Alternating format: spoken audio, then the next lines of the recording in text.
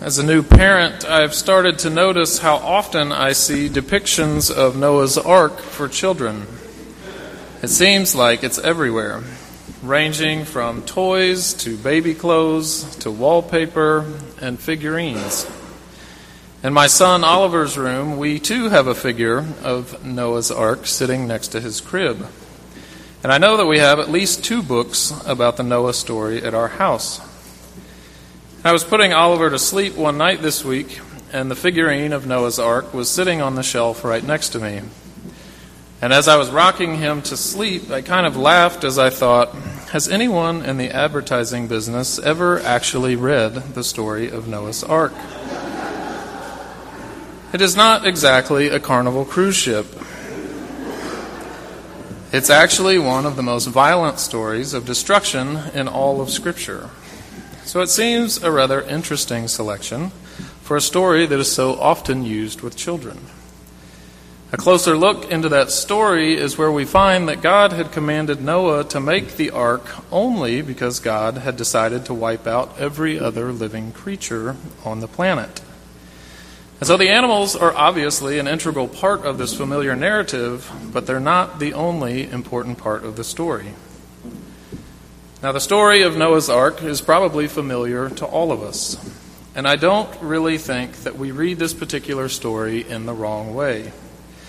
It is, after all, a wonderful testament to the saving, forgiving, and merciful nature of God. But the Noah story is an example of where we sometimes fall into the trap of selectively reading Scripture the way we want to hear it. And somehow in the translation, we seize words of comfort while ignoring words of judgment. And oftentimes we hear the stories that make us feel good while neglecting those that challenge us. I believe that today's fiery gospel reading from Luke is a prime example of a passage of Scripture that falls into the category of selective hearing. When I looked at the readings for today, I began to think that this would have been a great weekend to be on vacation. One of my colleagues yesterday referred to today's passage as an example of the pre-coffee Jesus. Now, I can honestly say that I don't remember hearing this morning's gospel passage from Luke when I was in Sunday school.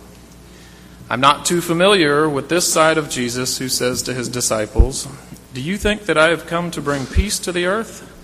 No, I tell you, but rather division." What happened to the Jesus loves me, this I know, for the Bible tells me so? And what happened to last week's Jesus, the one who said, "Do not be afraid, little flock, for it is your Father's good pleasure to give you the kingdom"?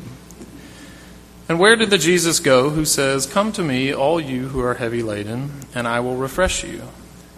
That's the Jesus that I'm used to hearing about, and I think that we all like that Jesus. But when it comes to passages like today's gospel from Luke, my selective hearing kicks into overdrive, and it leaves me wanting to hang out and wait until next week, where hopefully the Jesus who welcomes children or the one who calms storms will make a return appearance. But the reality is that if we profess the Christian faith, then we are compelled to accept sacred Scripture in its entirety. Can we question it? Of course we can. But it is not our right to be selective, to pick and choose only what we like best. Sometimes our sacred Scripture is comforting. It's almost therapeutic. But sometimes it's challenging. And sometimes it's confusing. And when taken in its entirety, I believe what we find is that the Christian faith is lived on God's terms after all, and not our own.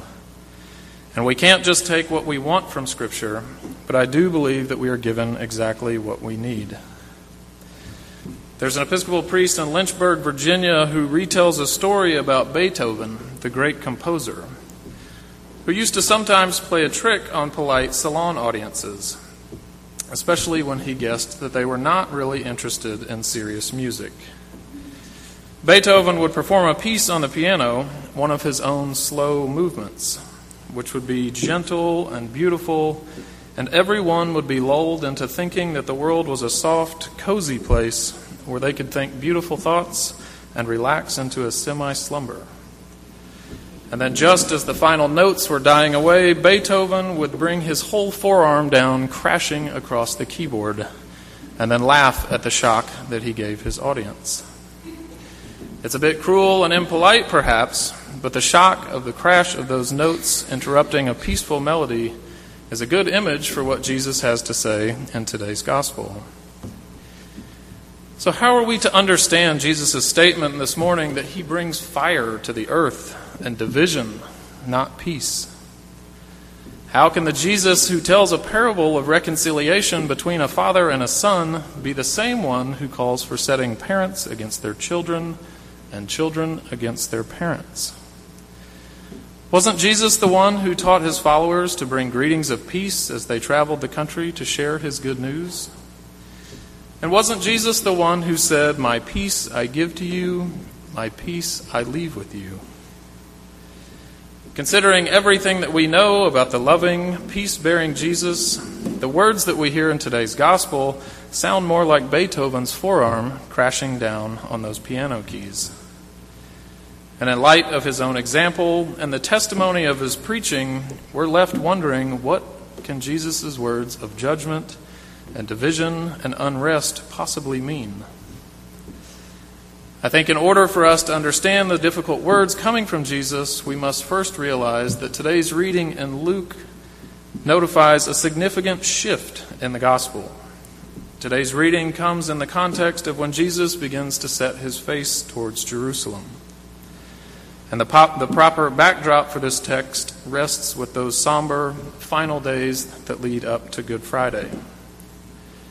And in this reading today, Jesus was aware that his time on earth was limited, and he had begun to run out of options.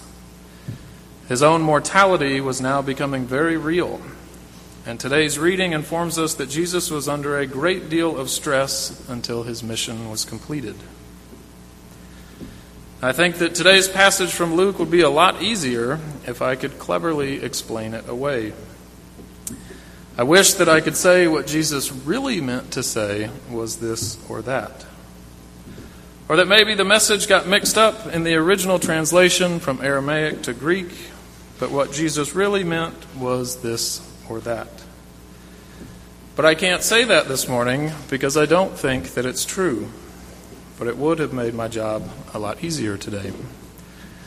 I read from a lot of scholars this week who have an opinion about today's reading. Some were helpful, some not so much. But as I struggled to make sense of Jesus' words this week, I found myself in agreement with theologian Sarah Brewer, who serves on the Executive Council for the Episcopal Church. And I, like Sarah, believe that Jesus meant exactly what he says in Luke's Gospel.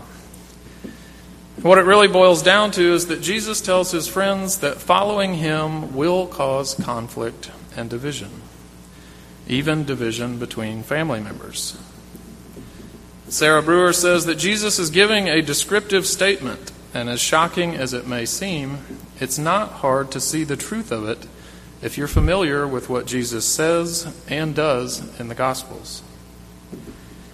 And so this morning, if we could imagine for a moment a scene when Peter goes back to his mother-in-law and says, "Hey, Mom, I've got some important news.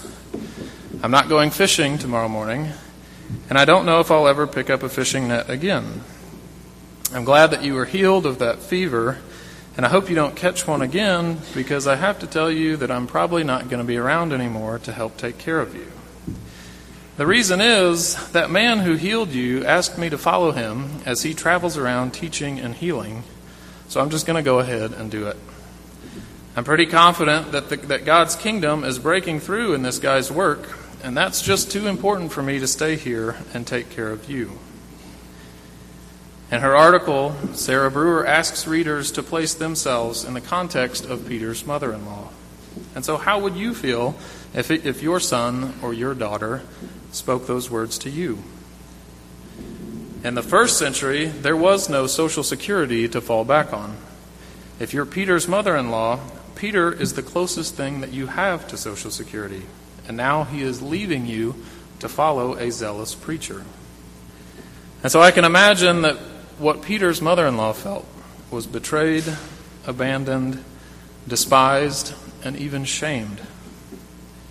But Peter's family wouldn't be the only one asking pointed questions or even shouting curses at those who were leaving their lives to follow Jesus' ministry.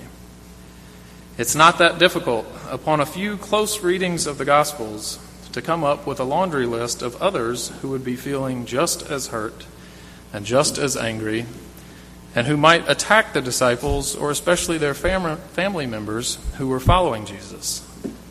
Their attacks may have come by words, or they may have come by more than words. And so Sarah Brewer says that that's not all that can or should be said about this Sunday's gospel. It is true that Jesus' ministry did and still does dislocate those who follow him from the ways of life and from the relationships that they were in. And it's true that being extricated from those patterns and those relationships can be painful to all concerned. But it's also true that sometimes, if not often, the only way to find freedom to live in new ways and to form new and healthier relationships is to be extricated or dislocated from the old ones. It's true that Jesus does in fact challenge fathers and mothers, and sisters and daughters, and sons and brothers. But in today's gospel reading, I believe that Jesus was challenging his audience to experience life in a way that they could have never imagined. Jesus' message was focused on showing people how relationships could be in the world and what might come of them if they were to believe that the kingdom of God was breaking through into this world. And this new way of being in relationship would allow people to live as though the kingdom of God was in the here and in the now. And for Jesus' audience in the first century, this was a seismic shift, and so he could not sugarcoat his words. But I think ultimately today's reading is a lesson about breaking and being made whole. And throughout salvation history, the story of breaking and being made whole is a core element to the story of God's people. We saw it in our first reading in Jeremiah's description of the faithful prophet of God, whose word may be a hammer that breaks, but whose witness calls God's people to wholeness. We find it in Luke's gospel as Jesus warns that following him will cause conflict and division. But doing so is the path of truth that leads to life eternal. And so today we are reminded that Jesus' words are not always easy. Sometimes they challenge us.